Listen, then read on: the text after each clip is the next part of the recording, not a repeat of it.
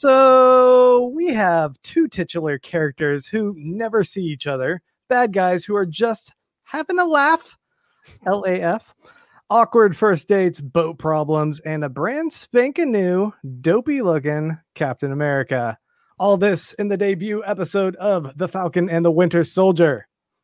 Welcome to the MCU pod. I'm Grant Davis, and this is a companion podcast to the Marvel Cinematic Universe.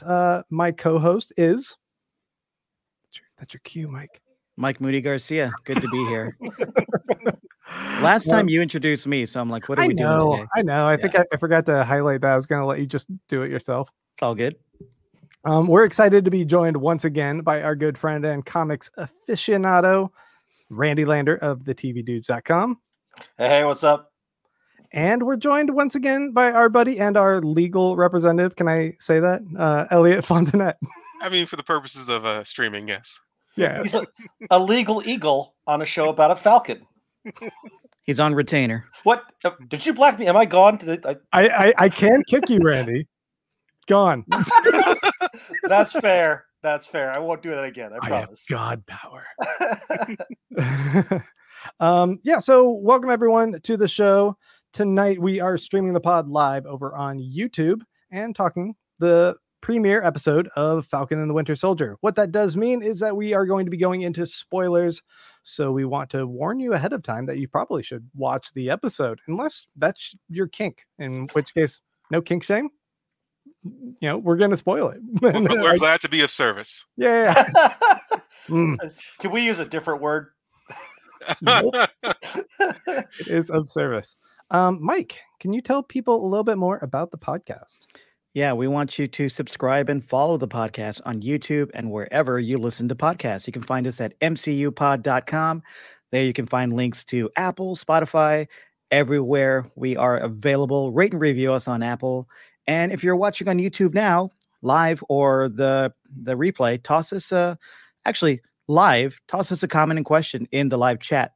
Type capital POD pod so we can see your question and we can talk about it later. Also, you can help us out by going to patreon.com/MCUpod. That helps us keep. There you go. That helps keeps us going. $2 a month, $5 a month, $10 a month. You get your pick. Also, it looks like Grant and I are going to start maybe a new series, but we're definitely going to do one behind the paywall Patreon podcast all about the Snyder Cut. Oh yeah. Yeah. What's that? That just came out the day that Falcon and Winter Soldier came out. I'm going to try not to give away what I think about the Snyder Cut on this podcast. Try really hard. But if you want to check that out, maybe we'll have a few guests on that episode. That'll be on our Patreon. So patreon.com/MCUpod. Yeah. All right. So let's go ahead and dive in to this week's episode. New World Order is the first episode of Falcon and the Winter Soldier, written by Malcolm Spellman and directed by Kerry Skoglund. The synopsis for this episode, according to IMDb, is Sam Wilson and Bucky Barnes realize that their futures are anything but normal, which sounds vague. That could be a fortune cookie. I don't even know what that is. My thing is they just now realized that. Yeah. We start this episode like we start every episode with some snap judgment.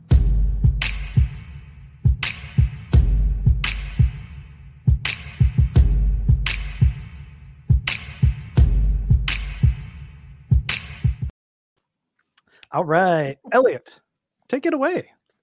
Yeah, sorry, I wasn't expecting to get it first. This is a lawyer that doesn't read his show notes beforehand. I really enjoyed the episode. I've actually watched it 3 times already. Just for different reasons. Like the first time I watched it just because I was really excited to watch it. Second time I more watched it for the MCU tie-ins, and then the third time, just as a black man, there are some lines that they say in the show. That's stuff that I have said and has said to me. Like there's a line where the guy goes, "Oh man, you look really good as the Falcon." He's like, "I'm trying to be like you." That's exactly some stuff you would say. So it just was really satisfying. Give it snap like an 8 out of 10 right off the bat. Nice. Randy, what are you thinking? I was super excited for this, even more so than WandaVision. And the Cap movies are probably my favorite movies in the Marvel Universe, aside from maybe the last two Avengers. And I stayed up till 2 a.m. to watch it, and I've watched it again since then. Not at all disappointed in that decision. I felt like this was Captain America 4 with Falcon and Winter Soldier. Like, picked up right where it left off, had movie quality action, delved into Sam's story in a way we've never seen in the movies or the comics, really, and like gave that character more of a character. And just had some fantastic stuff. Plus, as a Gruenwald Cap, Mark Gruenwald wrote a Cap run that was one of my first Captain America runs. His influence is all over the place here, and so it's just like watching all this stuff that I read as a teenager come to life. I loved it. I'm super excited for more. Awesome, Mike. What are you thinking? Yeah, dude, this was a really strong start. It was a lot more conventional than what we saw in WandaVision, but I'm not knocking it. I'm not knocking it for that. Like, more conventional can be good when you have like a strong ass cast like they do here.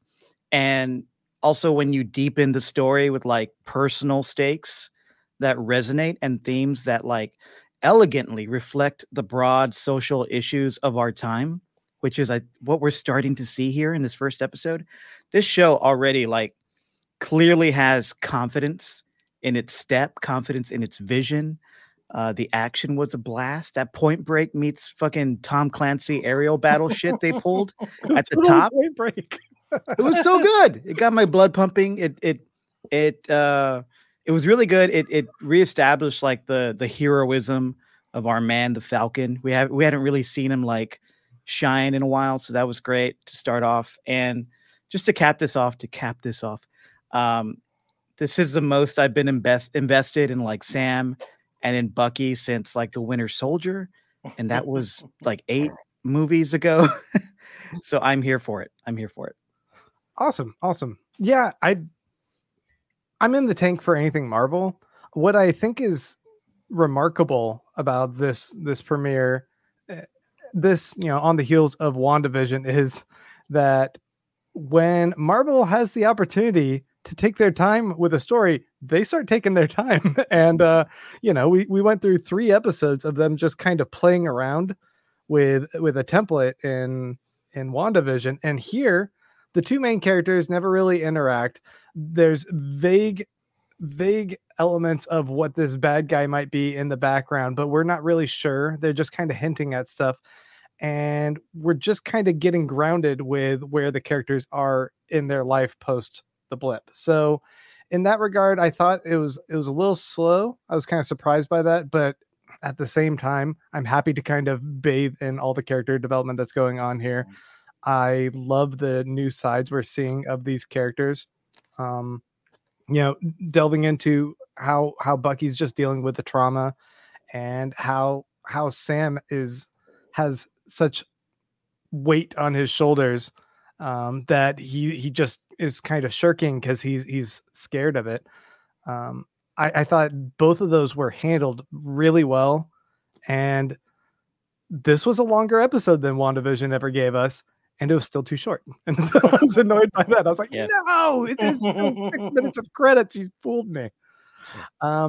We have a couple comments here from people giving in their snap judgments. Will Morris says, Uncle Sam out there saving the world.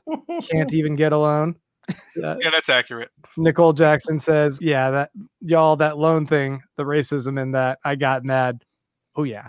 Well, the part where he's like, because my wife and I, we were talking about it, and the part where they're like, you have no income for the last 5 years, but it's even worse than that because he went on the run with Cap for 2 or 3 years. Yeah. And they weren't getting paid.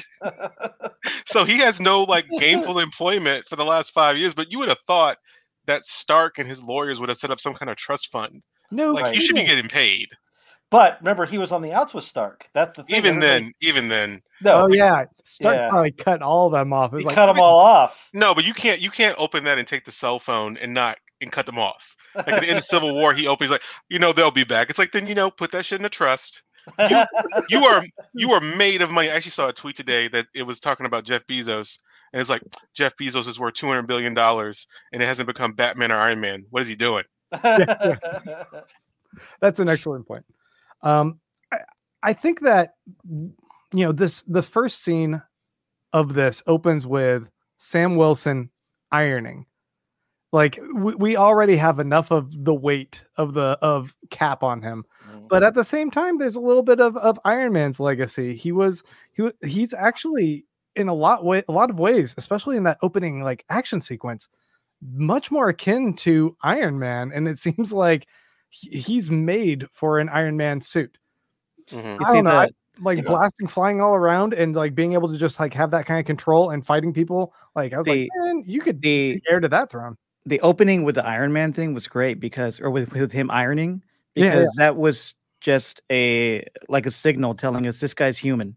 This guy has to iron his shirt still. You know, he's not like, unlike I said I wasn't going to talk about the Snyder Cut, but unlike Zack Snyder, the way Zack Snyder depicts like the Justice League heroes as these like gods among men that don't really have any humanity left in them.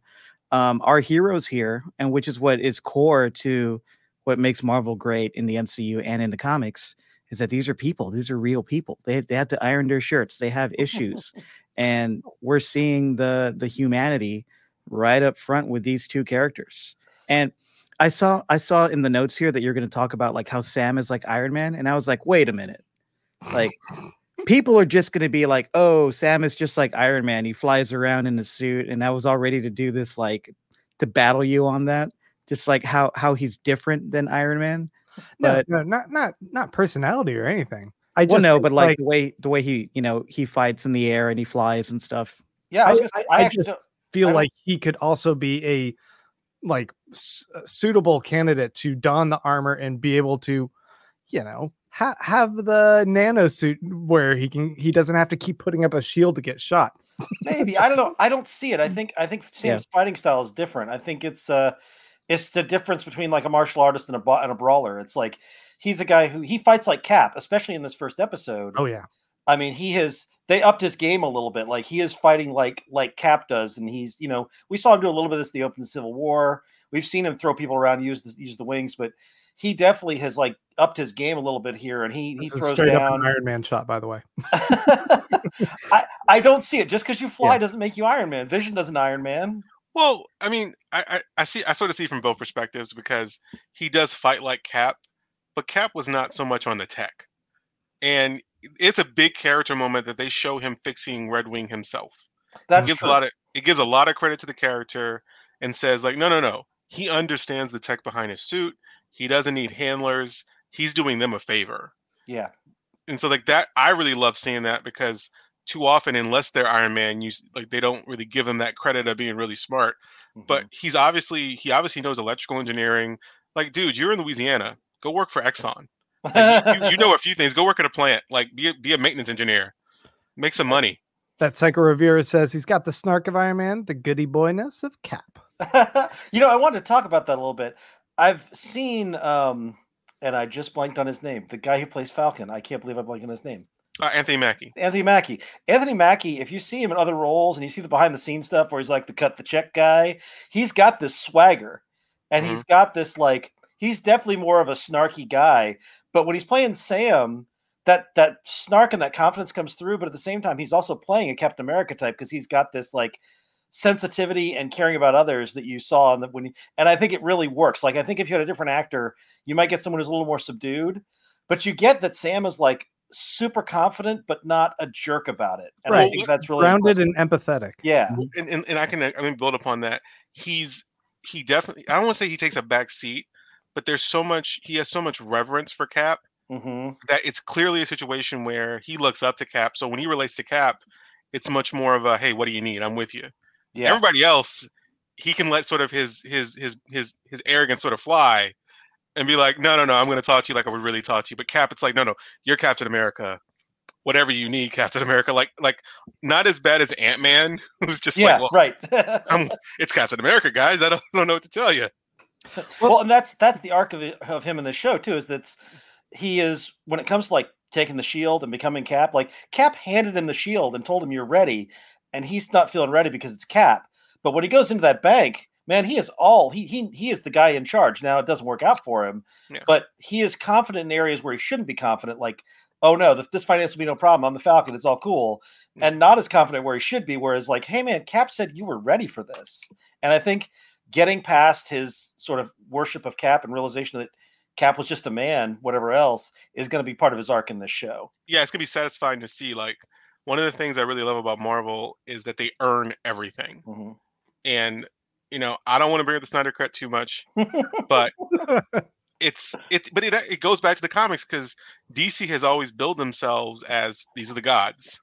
These are your new gods. Mm-hmm. They have a comic book run called The New Gods. Mm-hmm. Like, Marvel has been much more ground level. So even though some people may not like the Snyder Cut, I sort of did like it, and surprisingly, it's somewhat true to the comics, because that's what they sort of wanted.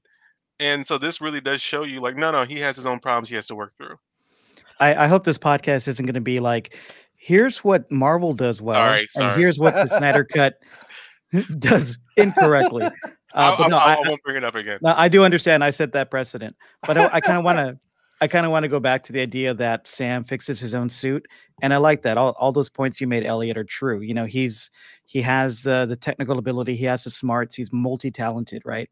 And this is a guy who is poised to be our hero. But I like that he fixes his suit, and then the Air Force guys like, hey, you know, the tech guys back at the government would, you know, love to get their hands on that. He's like, no. Every time those guys touch it, they fuck it up. And that's just like continuing the legacy of the Captain America movies that don't fucking trust the government with anything. I like that. So let's talk about the fight sequence at the very beginning, because one thing that was on my mind was the fact that now we have Falcon back working for the military.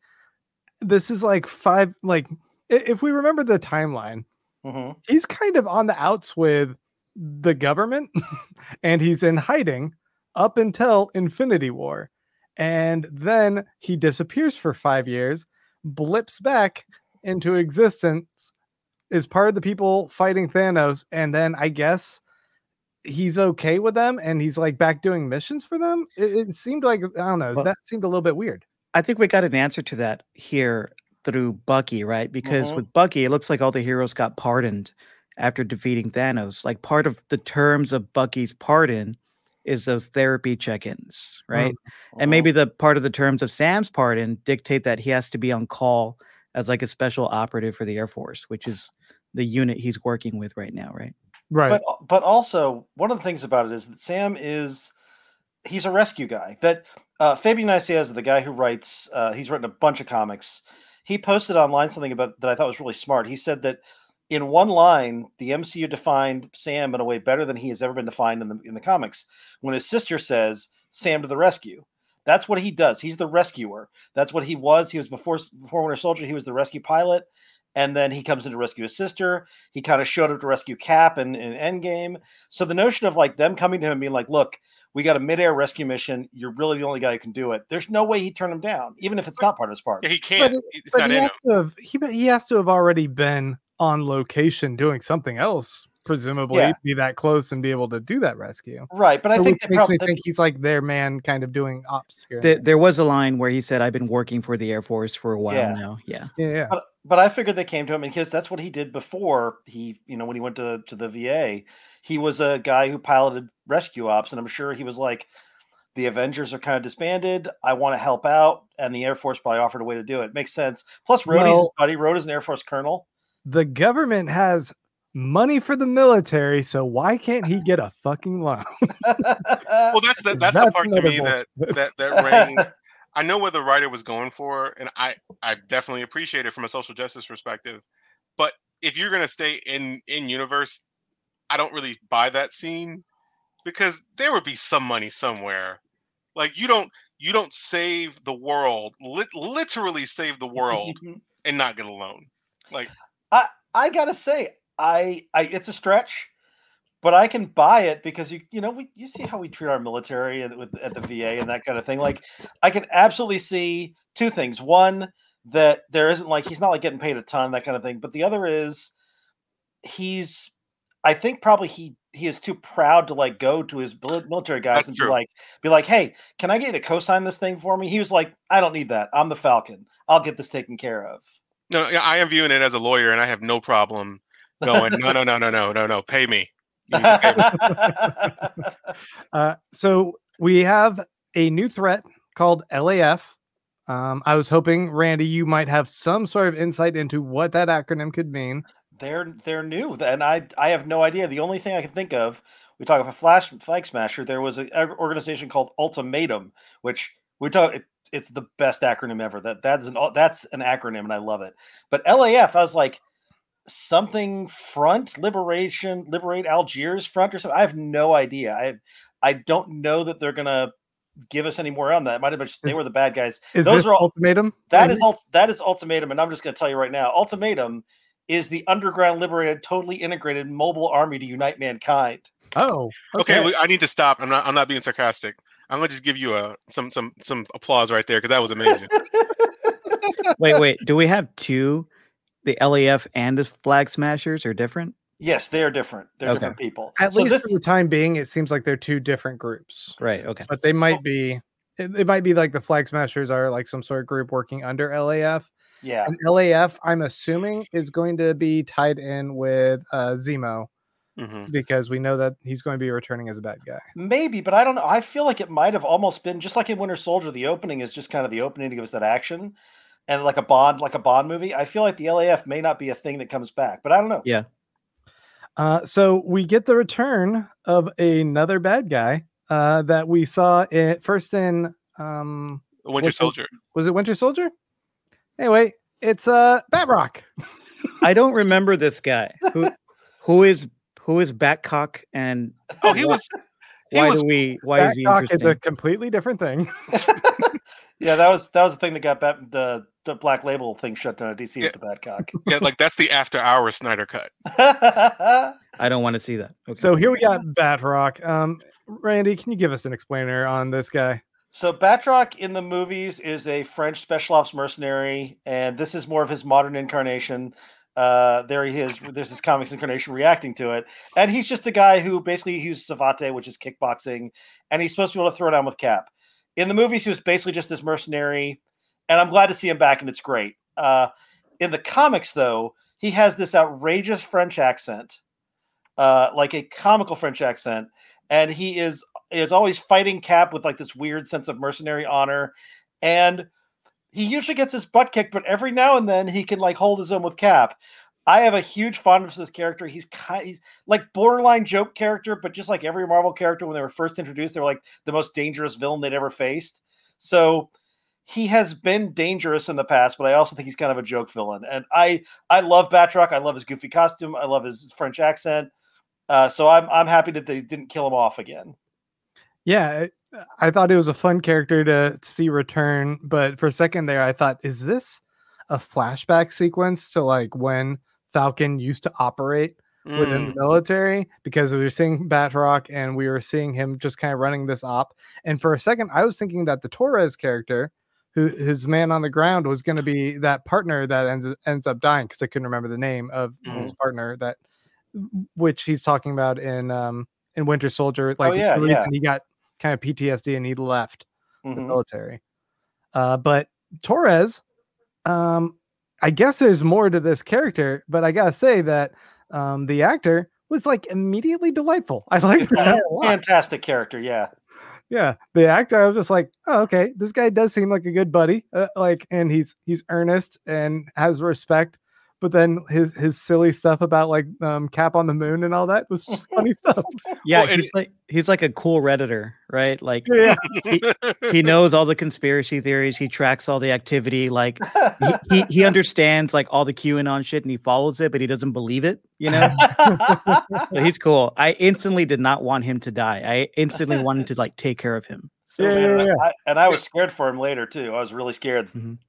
Well, it feels like just seeing this character and see how instantly likable he is. In the comics, he becomes the new Falcon, right? After Captain America, after Sam becomes Cap. Yep. And I feel like the casting directors sort of were like, look, if this takes off, we're gonna need another Falcon, and so we need to have him have a watchable quality, so we have to recast him. Yeah, and if this dude's he's an Air Force guy, you know, you could theoretically put him in the suit. I love the idea. Now, I'm taking a look at this picture, Randy, that you provided of the new Falcon, which is Daniel Torres, right? Joaquin Torres. Is his name Joaquin Torres? Okay. In the comics, it is. I don't know if it is in the movie, in the show. They didn't say the first name, I don't think. Anyway, it looks like he actually is part bird.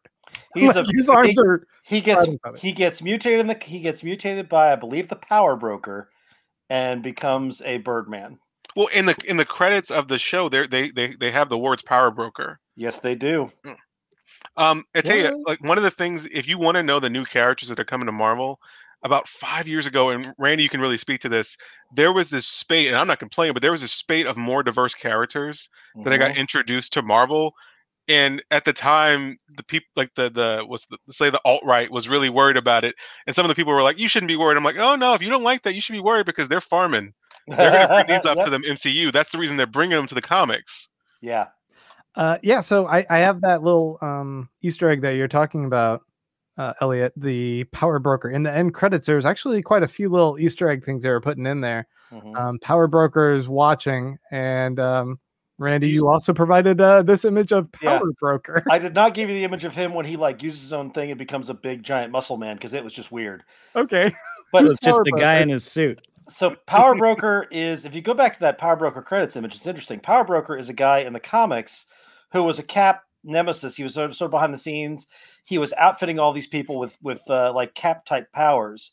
He was behind the Unlimited Class Wrestling Foundation. They had a bunch of guys that were like superhero wrestlers. He gave powers to John Walker, who then became Captain America, and and he basically was like doing all this powering up of people. And I noticed that they've got those little blue vials, which makes me think that maybe that he is powering people up, including maybe the Flag Smasher, who has like Cap level kicking people across the street. Right. So I feel like we're going to get some behind the scenes of like, oh, the Power Broker is like got a knockoff super soldier serum that he's using or something. That's I mean, they're throwing a lot in here, and Power Broker seems immediately super hokey, corny. Like this is what's his name, Gecko from Wall Street, kind of. Like, who is this? Okay, yeah. So you don't know what necessarily LAF is. We do also have the Flag Smashers mentioned as. It seems like, and I'm kind of jumping ahead of this, but I'm trying to keep all of this thread the same. But we have Torres saying, oh, there's this other group. I'm seeing a lot of their tags and a lot of their chatter going on, and they're called the Flag Smashers. And we get a little line where Sam's talking about that sounding super corny. But it seems like Torres attends a flash mob of sorts where people are invited to come out here and put on masks so that they could all distract from a Flag Smasher bank robbery. Wasn't that great? Like, just like that super cool, unexpected plan to create like 100 decoys, right? And like all that iconography of the mask, running everywhere, all that chaos.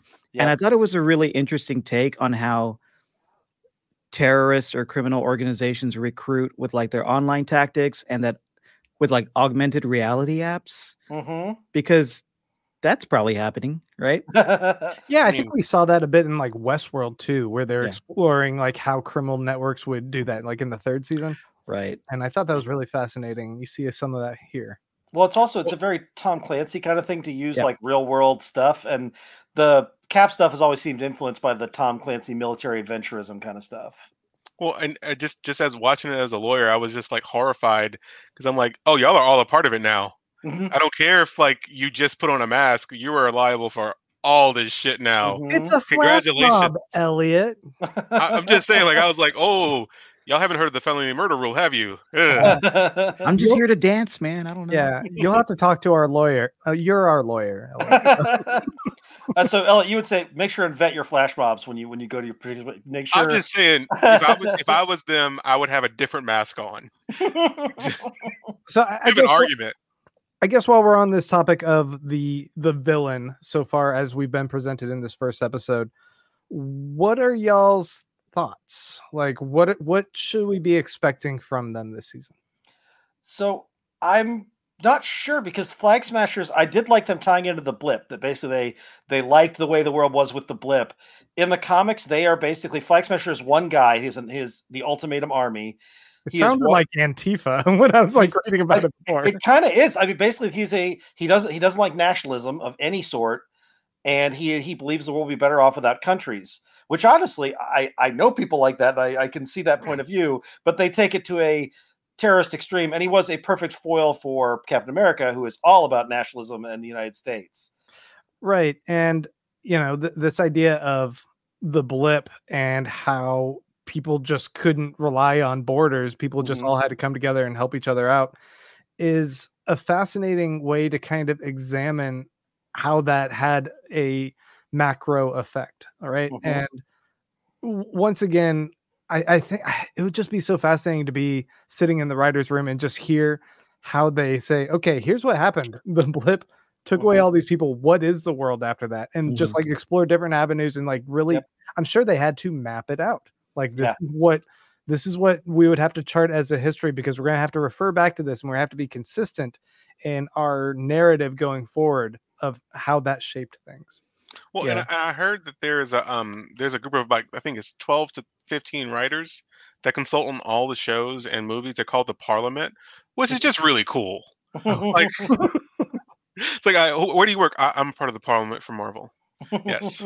Fuck yeah. Add that to my resume. They should call them the Illuminati. No. The Illuminati were evil. All right, that's fair. I mean, depends on the viewpoint, but like I sort of view the series as, I don't really think the villains are going to be the main focus. I think they're going to do what Marvel tries to do a lot, is have the villains reflect an internal struggle of the characters. And so they're going to just, it'll be more about, Bucky coming to terms with what he did and forgiving himself more than anything else. And then probably Sam, there's probably going to be some oblique racial references in terms of a black man being Captain America, and then just his feelings of inadequacy. But they're going to juxtapose that with these people who are claiming power without any of the qualifications, and sort of show Sam, hey, you fought Thanos, you were in Civil War, you were in Wakanda when Thanos showed up, you deserve all of this. And they're going to contrast that with this guy with a U.S. agent who has none of that, who's like, I'm gonna fucking wink at the camera when I show up. Yeah, show that picture of that Popeye looking motherfucker, Grant. Is he here, one sec, let me go. The faux Captain America, played by Kurt Russell's son, is that right? Yep, Wyatt Russell. Wyatt Russell? Yep. Yeah. Okay. Yeah, look at this motherfucker. Come on now. So punchable. I hope when Sam meets this guy, like, I know nothing about this guy other than he's just usurping what is Sam's right. And I hope when Sam meets this guy, he tells him, motherfucker, you were born on third base and you act like you hit a home run. Get the fuck out of here. It's ears hanging out. It's so good. Yeah. I want him to go full Harry Potter and be like, how dare you stand where he stood? Yes. I also think, like, going back to the Blip, it's interesting to see the differences between like the MCU proper and like the Sony MCU stuff, because in Spider-Man, the second Spider-Man movie post Blip, it was like, oh, we're just back in high school, and well, look at that guy, he's 5 years older and he's a teenager now.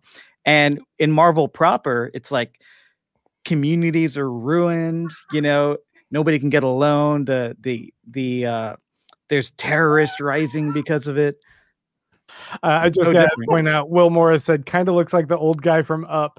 And sure enough, Randy, you gave me a picture. Wow. Yep. Yeah. Someone told me that. She's like, yeah, the first thing I thought when I saw it was Carl from Up. And I'm like, what are you talking about? And then I saw it and I'm like, oh, yeah, I get it now. Well, and just to echo you, Mike, one of the things is, like, I really like that it's Sony is like taking it very, gingerly, but it doesn't go full Netflix Marvel.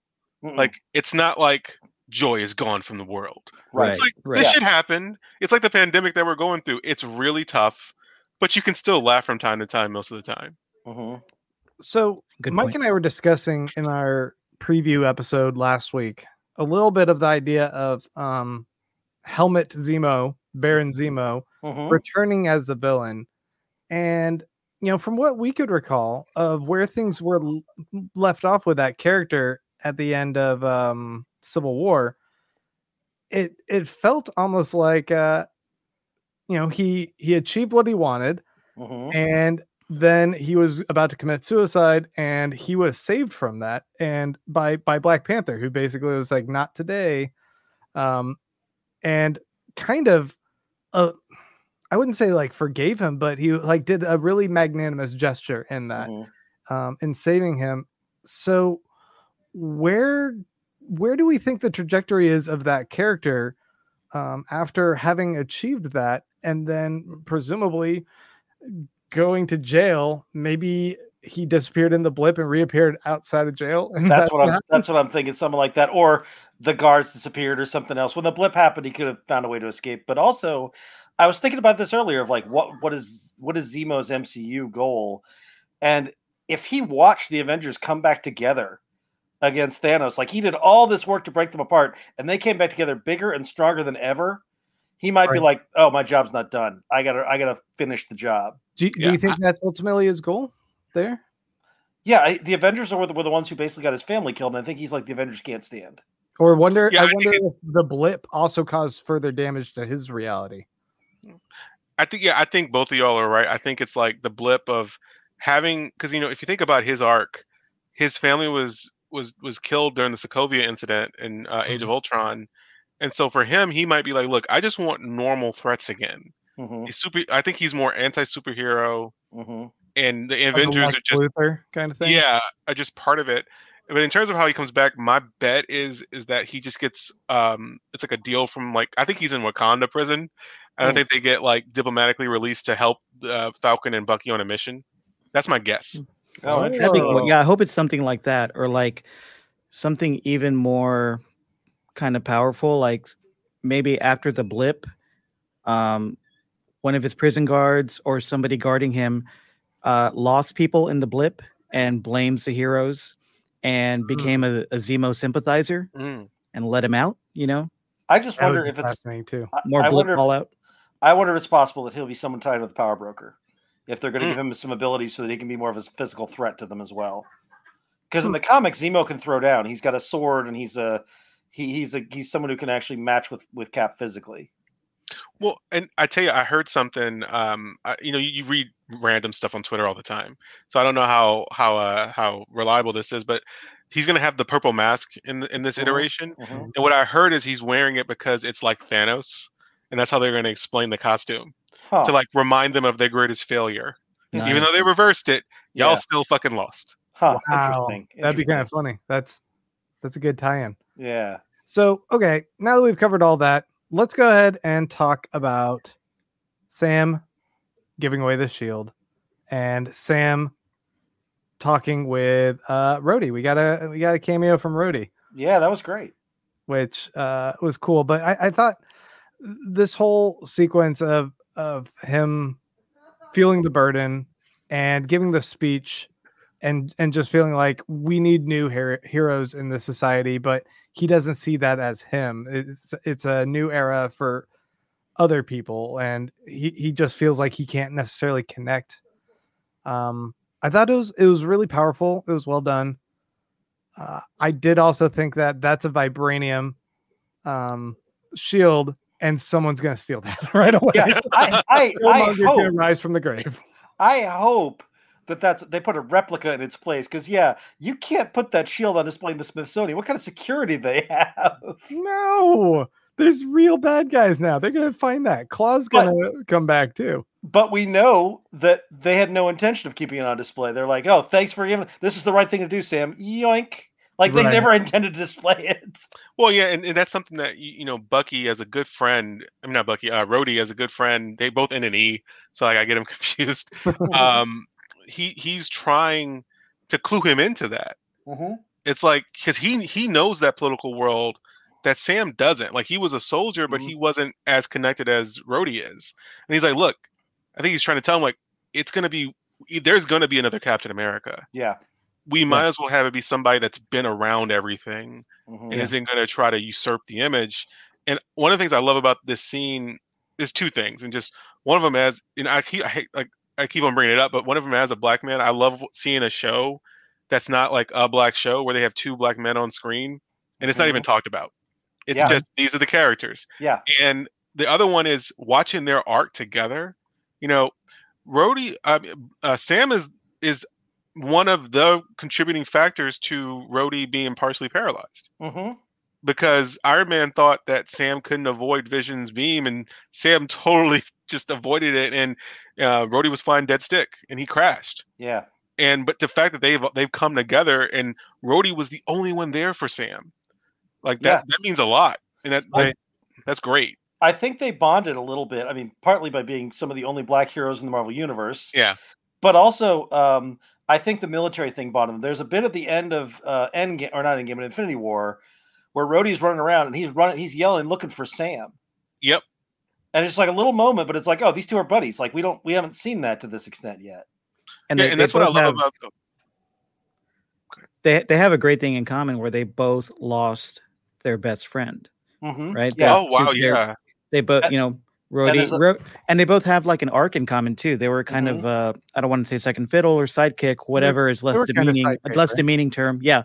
Partner. The wingman. They were both the wingman to like the greatest heroes we've ever seen, and now those heroes are gone. So I think the inclusion of Rhodey at the beginning here speaks a lot to just informing the audience of where Sam is here. Like, and I love seeing them together as like brothers in arms. Like he believes in Sam. That was a great choice. I would love to see more of these two together just for the cool chemistry alone. Like they really like vibe off each other really well. And also for the camaraderie and the understanding that you instantly feel from them together in this scene. Like they've walked a similar path, but you're right, Elliot. Rhodey is a little more cynical about what the government might do with this shield. So he's trying to clue him into this. You see it at the beginning when he's giving the shield away. He's just like, man, don't do this. Yeah. Well, Rhodey's an Air Force colonel. He used to work with defense contractors. He was not just a pilot. Like he's a guy who knows, as Elliot said, the political ins and outs. Can we talk for a second about how different and how much better Falcon is in the comic or in the movies than the comics? But go ahead, Grant. I see you have a thing popped up. Well, I thought this was an interesting question here from Nicole, who says at some point they have to give Sam the serum, right? Like, I don't think they will. I think they're gonna give him the option, and as part of his character arc completing, he's gonna say, "I'm enough." Yeah, and he's gonna consciously reject it. Yeah, but Power Broker must have something, so it's possible. I think you're right. It'll get offered. In the comics, though, Sam was introduced as Sam Flip Wilson, a pimp, and then Red Skull turned him into like a villain, and then it was revealed he was mind controlled with the Cosmic Cube or something, and then he became like a social worker, and he's kind of been all over the place. Like the character in the comics they've spent a lot of time trying to define him. And in the MCU, taking that and being like, well, how does this work? And making him a rescue pilot and a guy who works at the VA. And then instead of being a guy from the Bronx, they make him a guy from Louisiana who has a family history of like fishing and all that stuff.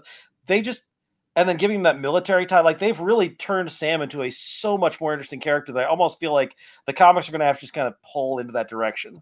It feels like this show is also taking cues from Mackie because we're getting more of, obviously the spotlight's on him. So we're getting the characters being more informed by who he is. Like we see some of that coolness, that swagger. And also Anthony Mackie, I think, is from New Orleans. Yeah. Oh, okay. Elliot, how do you feel about him being from Louisiana? I love it. Like, one of the things people forget about about Black culture is like people think Atlanta, maybe DC, but New Orleans, especially before Katrina, that's where I was born, is one of the Black cities in America. And like my dad is from St. Martinville, Louisiana, a little town around Lafayette.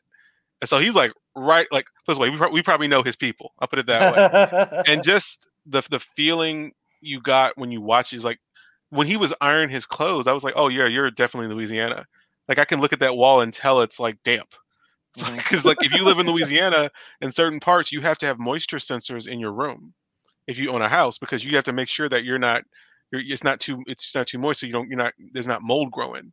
Oh, wow. So like just little touches, like, and if anybody's a fan of Anthony Mackie, he was on Hot Ones recently, wonderful YouTube channel. Y'all should watch that. It's really good. Yeah. There's a person we haven't discussed in this, and it's the other guy in the title of the show, Winter Soldier, aka Bucky Barnes here. Look, he gets second billing for a reason. This was Falcon's show. Yeah, and this is definitely a tie-in to Captain America and the Winter Soldier, and now it's Falcon and the Winter Soldier, and they're playing off the names. They're very clever, Marvel. But this guy, here, let's zoom in on him a little bit. He's also, going through some times. He's a little lost here. He's lying to himself about his trauma that he's going through, and he seems very distant and alienated, which makes sense. Like, again, Mike and I were talking about this last week. Like, this guy, he was going through the same thing as Captain America, but now he's been like brought to the future and has no one. Even the one person he did have, Cap, is gone, and he has like no other sort of like connection to people outside of like he hung out in Wakanda for a little bit, so maybe that's the most home he now has. Also, the last time this guy was in therapy, the therapist turned him into a living weapon again, so you can see where he might be a little skeptical. Ooh, that's a good like his last therapist was Zemo, so you can see where he'd be like, yeah, I'm not telling you shit. Right. So instead, he's just taking sexy naps on the floor, which this is a reminder of that discussion in Winter Soldier, where Cap is talking to Falcon, talking to Sam, and Sam's like, "Oh, you know what? What's weird about being back from war? It's the bed, right? It's too soft. Yeah, I sleep on the floor. A lot of us sleep on the floor because that's like where we were." And this is just kind of a reflection of the mentality for Bucky. He's still in wartime. So when he tells his therapist, like, "What all I want is peace and calm," it's like, no, he needs another battle. Like, that's probably what he's itching for, but he doesn't want to admit that to himself because he's also traumatized by how much he's hurt people. Yeah. I also love like he's a really good looking, just old man. Like, he just hangs out with old people, and then like he thinks like going out on a date means playing pinochle. Yeah, and because he's good looking, she's like, "Yeah, fine, pinochle, whatever." Yeah. Well, that's the thing. Like when people were like really big on Twilight, I don't want to attack anybody who liked Twilight, but the thing I didn't like was like this guy's 100 and something. Why is he what do you have to talk to high schoolers about? Like, I don't care what you look like. If you're in your hundreds, you're gonna probably hang around a bunch of old people because they have all your references. Yeah. Marvel keeping it real again. But instead, Edward is super creepy. So he befriends this guy, and while I was I was making notes while I was watching this, and I was like, why the hell is he talking to this guy? And if he's such friends with this guy, why would it suddenly be this situation where this guy's talking about his dead son to him, like out of the blue? And I was like, oh shit, okay, that's what the dream was. Yeah. The immediate connection there. When we first saw him, I thought maybe he was going to be one of the Howling Commandos. That's what I thought. Yeah. I thought maybe it was like, oh, he hooked up with one of the Howling Commandos who's still alive. He's found a friend. And then when they started talking about the son, I'm like, oh no, it's that. It's worse. It's way worse. Yeah. And the thing is, like, he can't even tell him because he might think to tell him is selfish. Like, he might think this is his penance for killing his son. Yeah. Right. Yeah. But at the same time, I feel like it would be therapeutic for both of them. And even if it means that it's a loss of that kind of relationship between them. I mean, he's going to lose a great wingman. Like, that's valuable. But also, again, the last time Bucky's past got revealed to somebody, that guy tried to kill him wearing an armored suit. So he might be a little gun shy. He's got good reason to not say anything. Exactly. But this guy does score him a sweet date, and she's very delightful and lovely. Yeah. Even if he can't really be honest about a lot of things, or at least he doesn't really want to talk about it. He is honest. She asks how old he is, and he says he's 106. Yep. Then he just chugs some more tiger beer. He just lied about why he was wearing gloves. I do love that the therapist has him. First of all, I thought the therapist was great. I love her calling him on his bullshit. Mm-hmm. I love the playful banter the two of them have, and I also liked that she's given him a list of how he can make amends. it's very. I mean, Cap had a list when he came back, so giving him a list, that's a nice little nod. Right. But also, I like seeing that he's out there righting his wrongs, and I thought that was a nice little flashback action sequence. I thought they did a really good job with that. There's some good Easter eggs in his book of people to make amends with or confront. I will point out though that right here, if you can see me circling on there, is H. Zemo. Yep. So, yeah. Helmut Zemo is on his list of people to confront and talk to. Yep. So there's just more of that kind of tie-in thread. Yep. So he has 3 steps he's supposed to take with all of his making amends scenes, and it's kind of great how they outline those juxtaposed with him breaking all of them. Basically, don't do anything illegal, nobody gets hurt, and then make your amends. Hey, there's a good comment in here I want to pull up real quick. Sure. Zeph said, speaking as someone doing their social work masters, Bucky's writing is fantastic for someone acting with severe trauma and guilt. It's good to know. His handwriting? The way they're writing the character, Grant. If we didn't know Grant was a dad.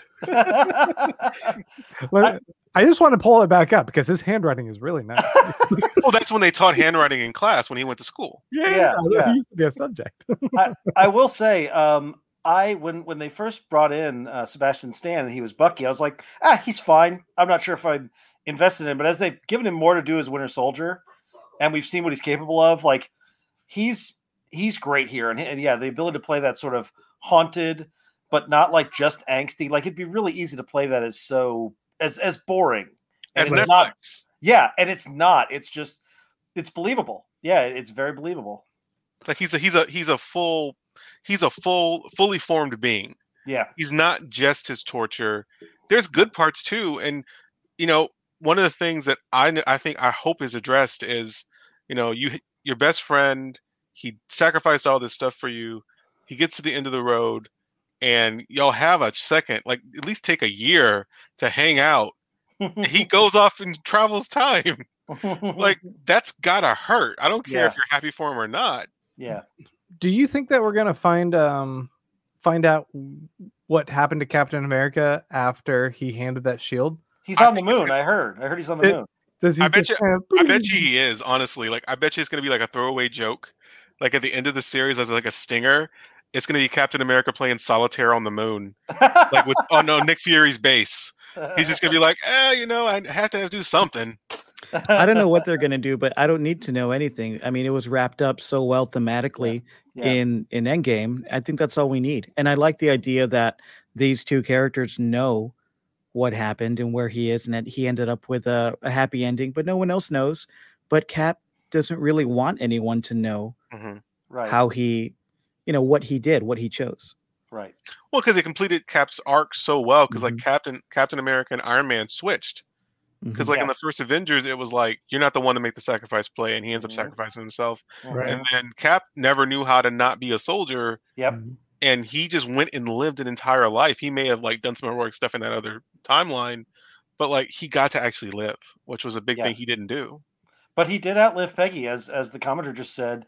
We know he's not dead, so.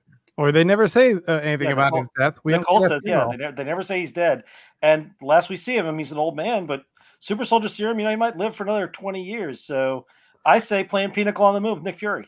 You mentioned the therapy sessions, and Idlone says the camera angles gave me kind of a sinister vibe to that therapy session, like she shouldn't be trusted. Oh. And I don't necessarily know about that, but I do think they also really were intentional with like their mood lighting to set this really somber, serious tone there. And in direct contrast to, hey, if you go to Tunisia, you better have that yellow filter on. That is the only thing I didn't like about this entire show, because like I hate that so much. Yeah, and partially for the social reasons, but also because it's just lazy. Yeah, I during the pandemic, is a bit of an aside. You have to sort of stay. You try your best to stay sane is the right word, I guess. And so one of the things I do is I watch these videos on YouTube that like have people driving in different countries with these HD cameras. and one of them was driving through Afghanistan, and it's gorgeous. Right. But if you see these movies like Extraction, I think the Russo brothers did with Hemsworth, it's all this yellow filter, and it makes them seem like this horrible place, and it's not. Yeah. I've been to Morocco. It felt very familiar. In fact, those scenes where him and Torres are getting tea, except for the dingy yellow part. Like if you get off the plane, does it just like all of a sudden hit you? Yeah, it's like the bad influence of Michael Bay. Right. Yeah. Those horrible color filters. Yeah. Yep. I do like, by the way, speaking of that I love that Sam speaks Arabic. It's a little thing, but I really like that he knows the language. Yeah, I mean, especially if he was a military man out there. That goes a lot hand in hand with the training. Okay, sorry. Will Morris has a theory about Cap. You want to read it here, Grant? Oops, wrong one. Will Morris says Cap's no. Prisoner of ABC's Inhumans. We're all prisoners of ABC's Inhumans. If you watch any of it, you're mentally imprisoned by it.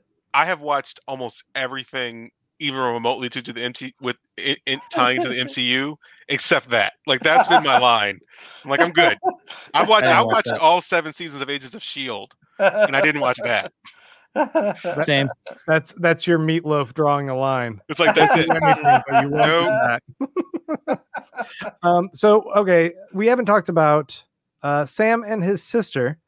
Their boat problems, and they co-own a boat together that their parents had when they were kids. And I liked this storyline because it further grounds him, and it has really relatable problems as far as being 5 years gone is one whole issue that's not necessarily relatable, but just kind of this everyman struggle of trying to make ends meet and thinking you can and solve a problem with enough swagger or enough goodwill cred when the system's just shitty. It was I liked his dynamic with his sister as well. I thought it was really well done, and it's something that I think we sometimes are lacking with a lot of Marvel characters. Like, what is their family? What is their outside life from here? And I think the first time we really got a good glimpse of that was with like Hawkeye, and he had a whole family, right? Yeah, and I really like the act. I don't know the actress's name, but her and Sam Mackey had really great chemistry. Like you could sense this history between them just by the way they were talking to each other, and like the way brothers and sisters talk to each other. Because I have a few sisters. I'm the middle boy, and I have 2 sisters, and I'll come in there with a lot of bravado, and they're like, "I remember when you used to run around without a diaper on. Don't talk to me." And like they had that same energy. Yeah, they felt like siblings, and she really like played the weight of having to keep everything afloat while he was gone and experiencing the blip throughout those 5 years. She really played the weight of that really convincingly. Yeah, she's great. They disagree, but they don't bicker. Like I think that's really important. Like you can tell there's love underneath it, but there's also like a long history. Like when she throws those jabs about you left for the military, I stayed behind. Like there's a history there, and there's hurt along with all the love together. Like you get all those layers, and that's the actors and the writing. That's all there. I also like, by the way, that despite the fact that they are having financial issues, what are they doing? They're putting together plates to take out to the community. Right. Like I thought that was really we've just come through the ice storm here, and I watched that happen here and I know that's happening, in Katrina, where it's basically like the people who are still struggling by themselves are finding ways to help out the community. And I think that says a lot about who she is as a person. Yeah, like they just didn't get a loan, but rather than go home and pout, they're still trying to help people. Right. I'm wondering kind of as far as the narrative of how this might play into anything bigger. I'm not sure where they're going with that, except that it's just kind of underlying his struggles, not just with the superhero life, but also with everyday life. Well, obviously, this is the boat is there, which means Namor's. They're going to introduce Namor.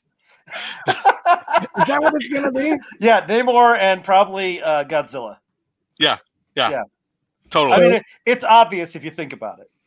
And Mephisto too. And Mephisto is the boat. I mean, it just makes sense. The boat will transform into Al Pacino as Mephisto, and we'll get a good whooah. So what do we think about this fucker right here? You guys want to talk about the man. I won't give you a loan, but can you give me a selfie? Fuck you. But he's emblematic of a lot of middlemen. Like, it's the system. Like, you work in that situation. He's not saying you can't get a loan. It's probably his guidance that says you can't. Like, he's just an arm of that system. And they're probably like metrics, like you have to have this much income, you have to have these many tax returns, all this stuff. And rather than stick his neck out, even for somebody who saved the world, he's like, I'm not going to make waves, but I'm going to get my autograph while I'm at it, and I'm going to get my picture before I tell you I can't get a loan. Yeah, that makes him a dick. That's what's so egregious, right? Yeah. I thought he's the human face of the algorithm made to protect the system and not help the people. I thought it's interesting. This guy and the guy who takes the shield from Sam and then gives it to some generic white dude, both the same guys. They're both they really appreciate Sam. They appreciate Sam for his service. Like, this guy talks about, thanks for coming forward with the shield. It's the right thing to do. And this other guy's like, oh, thanks for everything you did. I love the Avengers. I always want to be an Avenger. Like, they want to be like, hey man, thanks for your service, but I don't want to help you. Like, and it's not me. It's like, no, I'm a good guy. It's the system, man. And I'm like, you're part of the system. Like, you could step outside and take those risks that he's taking for you, but you're not gonna. I think that's Estonian sure has money. They could have bought that shield from him. There's a good comment here from IT Johan. In the new Cap reveal, there was almost exclusively elder white men. I'm looking forward to what Marvel wants to say about old men holding on to old ideals. Yeah, they're saying a lot just with that image. They referenced that in the Captain America run that Nick Spencer wrote, where Sam became Cap. There was a lot of people. There was a whole "Take Back the Shield" hashtag. The whole notion was that they could not accept a black man being Captain America. That they were like, it's got to go to somebody else. And I think they're definitely going to make notice of that. Well, yeah, I think it's a missed opportunity if they don't. Right. But they're probably gonna sort of like in Interstellar, there was that part where they just sort of orbitally insert and then try to get out as soon as possible. They're probably going to do that. They're going to want to mention it, but not linger, because if you're going to really do it, you need to make it the entire series. Yeah. And they probably just mention it and have like a few signs in the background. Mm-hmm. Yeah. But if this was real life, like if I was Sam and Captain America gave me that shield, I'd be like, do you know what you're doing to me? Yeah. Like, this is really nice, but let's go through what's about to happen. Yeah. Yeah. So, in the end, we are left with this goober here, John Walker. And Randy, can you tell us a little bit about John Walker? Yeah. So in the comics, John Walker is a man from it's a fake town in Georgia. Basically, Mark Gruenwald created a guy who was basically Atlanta. He's like he wanted to be embodied patriotism in a way that Captain America didn't. A patriotic villain. Basically, Steve Rogers is a poor northern urban boy, so I'll make a guy from rural middle class South. So this guy's basically a young guy, and he was a Reagan era conservative. And what's interesting is Gruenwald was a liberal writer, but he kind of played fair with him. Like John Walker was, he took over for Cap because the government asked him to. And he was like, basically this kind of like what everyone would think of Cap. He's like good old boy, he's definitely a, polite, yes, ma'am, all that kind of stuff. But at the same time, there's the undercurrent of arrogance that can kind of come with like white Southerners. And I think that they did a good job of making him a likable villain. And they've turned him into a U.S. agent who is sort of like this more edgy type version of Cap. I suspect you don't get Wyatt Russell, Kurt Russell's son, to play a guy that we're all just going to hate the whole time. I suspect they're going to shade him a little bit. I suspect they're going to give him he didn't know that Falcon had been given the shield. He's like, the government came to me, asked me to do the job. I stepped up. But in the comics, he basically went nuts.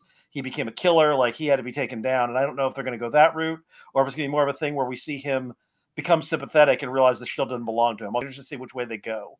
This felt like Joffrey Baratheon casting here to me, where like we need someone who's not going to say anything, and you're just going to look at him and hate him immediately. Well, I agree with sort of both of y'all in that I don't think they're going to go full hate, but they definitely. My wife was mentioning something because she really likes costuming, and she like watches a bunch of channels on it, she reads books about it, and the way they even designed this costume, it's made for you to not like it that much when you look at it. Mm-hmm. Like they don't want a Captain America that you're going to like when you see him. They want like that one that looks like he was copied a few too many times. It's like, yeah, you're technically Cap, but you're not, and it's really bothering me. He's the uncanny valley Cap. He's also, it's much more militaristic. If you notice when they see, he's got a pistol on his hip. Yeah. Like that's the thing you can't see in this angle, but when they showed him from the back, you can see he's got a pistol on his other side. Yeah, and Cap didn't wear the pistol when he wasn't in war. Right, exactly. That's a notable thing in modern times. We had a few other. Well, we had a couple comments here I wanted to hit real quick. Don McPherson says, I found it a little implausible that Sam is reticent to access his support system, that is the Avengers. That's his family and his family is in dire financial straits. Seems a little forced. And yeah, I think, we are addressing that this is probably a little bit more of kind of massaging the narrative to achieve other end goals overall in the larger plot. That's true. However, two things. One is, what even are the Avengers right now? I mean, is everything tied up in trust? Because the Avengers, who's left? Who's actually an Avenger right now? And like, Pepper might have something. She might have some money coming to her, but it could all be tied up in probate and that kind of thing. And the other is, real world wise, I've tried to help a friend out with a loan at one point to get a mortgage, and it was like there are rules, like you cannot give that money. They have to get the money from themselves. They can't get money except from like a blood relative for some things, and it could be this kind of thing. It's like I've got Pepper Potts that should give me $1 million. And like, no, you can't take money from random people. It's got to be a blood relative. Like that is a thing that happens in the real world. So I mean, you could theoretically get like, I think it's 14,000 and under for an untaxed gift, but that again is between relatives. And plus, I mean, thinking about from his perspective, he's a good guy. Her husband just died. Yeah. Saving the world. Like, is he going to want to talk to her? And they didn't really know each other that well. Like, that's the guy that, like, he's the guy that was fighting her husband in Germany. And so, like, he's not going to really want to talk to her. And then Black Widow's dead. That was a running buddy. Mm-hmm. Scarlet Witch is, in some mountain place somewhere. Vision doesn't exist to him anymore. Cap is gone.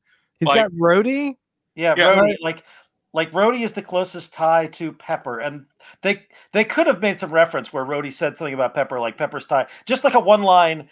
Pepper's tied up in probate stuff. She really wants to help out. Would have been nice, but they don't need it. Even having to ask other people is, that's a hard thing to do. Yeah. And if he feels like, I can make ends meet on my own, I completely understand that not being that much of a plot point. Like, yeah, I never asked for payment for this. This is just the right thing to do, and I will figure out my own way. But I do want to give some credence to Don here. Yeah, I do agree with you in the fullness of it, because if this was the real world, there would be a fund set up, and these people would be paid. I agree. You don't have rules. Just as a practical matter, you are not subject to rules and doing services unless you have some kind of pecuniary interest in it. Like, they're going to pay you something. They're going to give you medical coverage at the very least. Yeah. By the way, Don has another point that I thought was interesting. The one about Walker. Did you see that one? Right here. Yeah. That Walker is essentially the guy the General and First Avenger wanted to be Cap. He's like, he doesn't care if he's a bully. He just wants a tough guy. And I think we're going to see that play out. That's totally a nod, I think.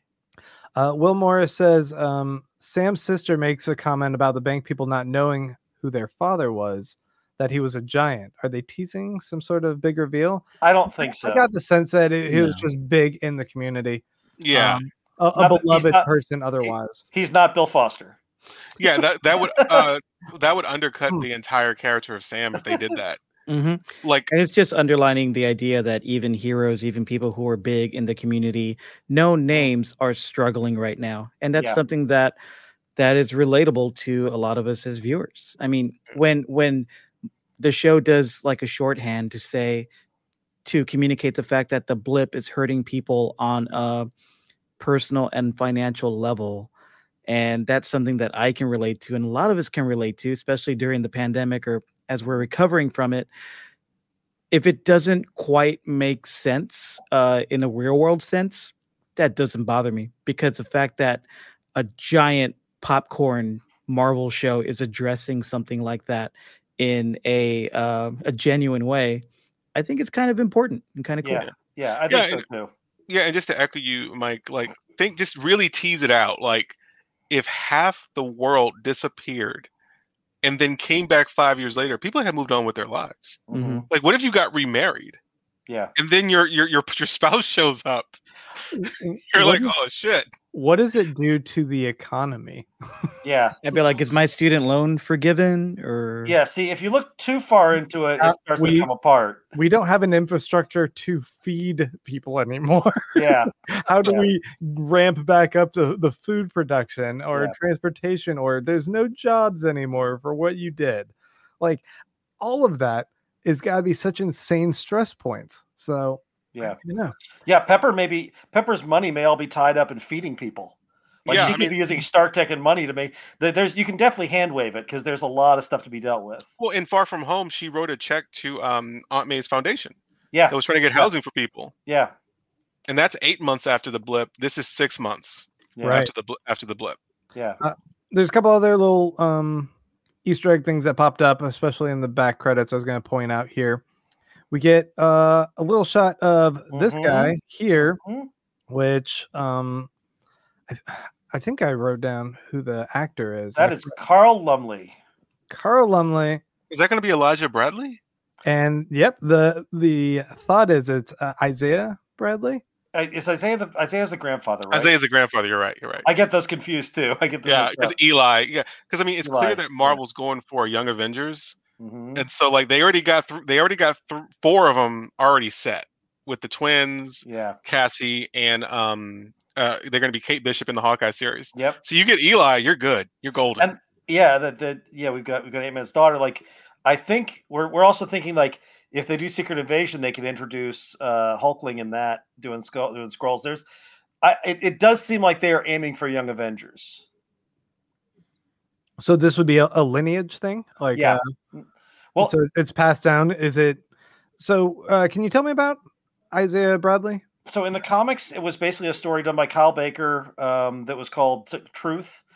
The notion was the super soldier was tested on African American soldiers, kind of like the Tuskegee, not the Tuskegee, but right. No, but I think in the Tuskegee, yeah, like the syphilis, the stuff that was done, and the notion that basically like he was like, they would definitely have tested this on black soldiers, whether they knew it or not.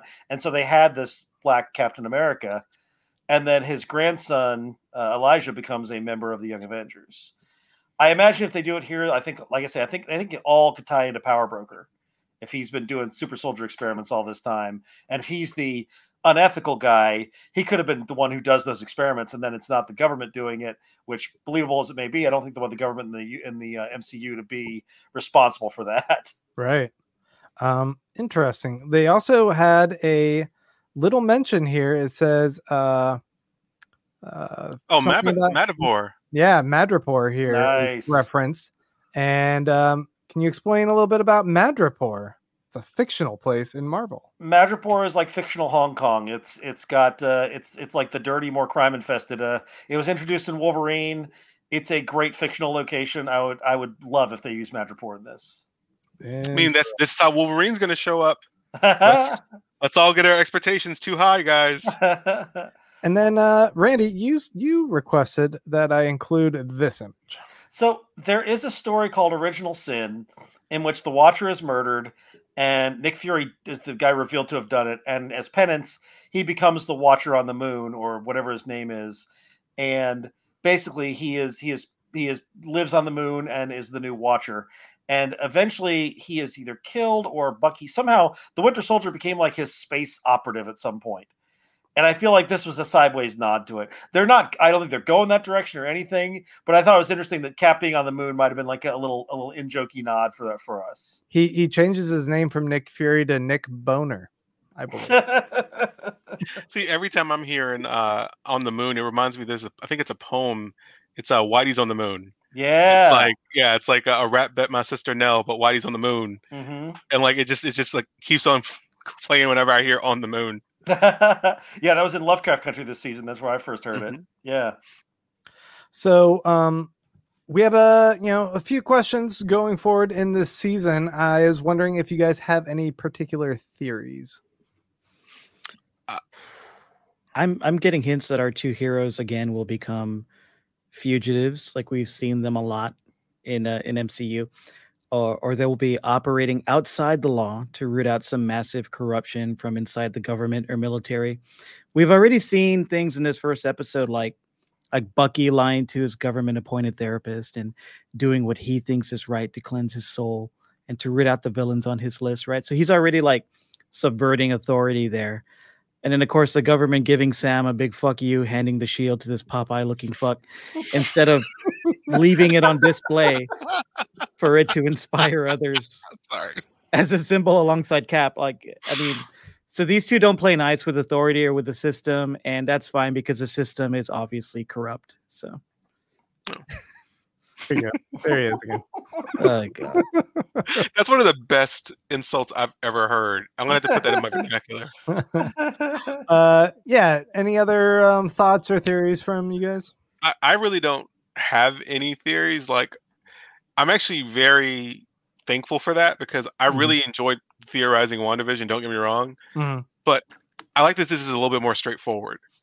It's a good change of pace, and I wouldn't mind if the Loki series that's going to be next is more theory based. But like, I sort of like the switching gears of like, okay, there are times when I want a theory show and I want the ball to be hidden from me. And there's other times I just want to sort of be on a really nuanced roller coaster. Like, show me some character work, but give me some action. Yeah. Like, I know what's coming, but you're going to surprise me a little bit, but I don't need to always have it to be on that level. And I really am thankful for like, okay, this is just going to be some good Russo brothers style action set pieces, some intrigue, and maybe Bucky ends up happy. That's what I want. I want happiness for everybody. That's what I want. Mephisto's the boat. Oh, God.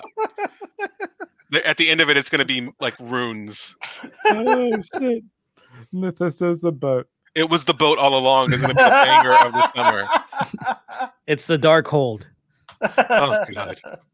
Well, I think we'll go ahead and wrap things up there then. We actually went a little longer than normal. Sorry, but no, it's a premiere episode, and typically everyone watching us, we would put these out on Friday night, but I selfishly had a different commitment that I decided to go to. So I appreciate that Randy, Elliot, Mike, you were all able to push this back a day, and you, the viewers, were able to tune in today. We will be back next week to talk about episode 2 of The Falcon and the Winter Soldier on YouTube on Friday at 9 p.m. Central Standard Time. And we would love for you to come join us again and keep watching. And you know what? If you have a second, you can go to youtube.com/MCUpod. We now have the better handle. There's been enough subscribers. So thank you everyone for rallying. But if you haven't subscribed yet, go ahead and go to youtube.com/MCUpod and hit that subscribe button. You can follow us over at Twitter at MCUpod as well. And if you want to help out this show, if you're enjoying it and want to show us a little bit of support, you can go to patreon.com/MCUpod. And there you can make a per episode pledge. If you give us, or no, per month pledge. I padded it out a bit. Thought it'd be a little easier. If you want to give us $2 a month, you can join the Defenders. If you want to give us $5 a month, you can join the Revengers. And if you want to give us $10 a month, you can join the Avengers. We're going to be doing exclusive bonus content over on Patreon for all y'all to thank you so much for your support in this project. And you know what? We just appreciate y'all. This is a lot of fun doing this. And I want to say thank you again to Elliot and Randy for joining us. Elliot, where can people find you and follow you? You can. My Twitter handle is ITL Elliot, and this is the podcast I'm on most because I am a somewhat new father, and even having the time to do this is a privilege. So I thank you for having me. It's great. Come back soon. Randy. You can find me over at thetvdudes.com. I do a weekly TV podcast, and at roguesgallerytx.com, which is the home for my Comic and Game Shop in Roanoke, Texas, where we also do a mostly weekly pop culture podcast. Excellent. Mike? You can find me on Twitter at Mike Moody Garcia. Again, I want to thank Elliot and Randy. You guys made this episode awesome. Thank you. So much fun. You can follow me at Baron Von Grant, and we'll be back again next week talking about episode 2. Like I said, 9 p.m. Central Standard Time. Until then, adios. Bye, y'all.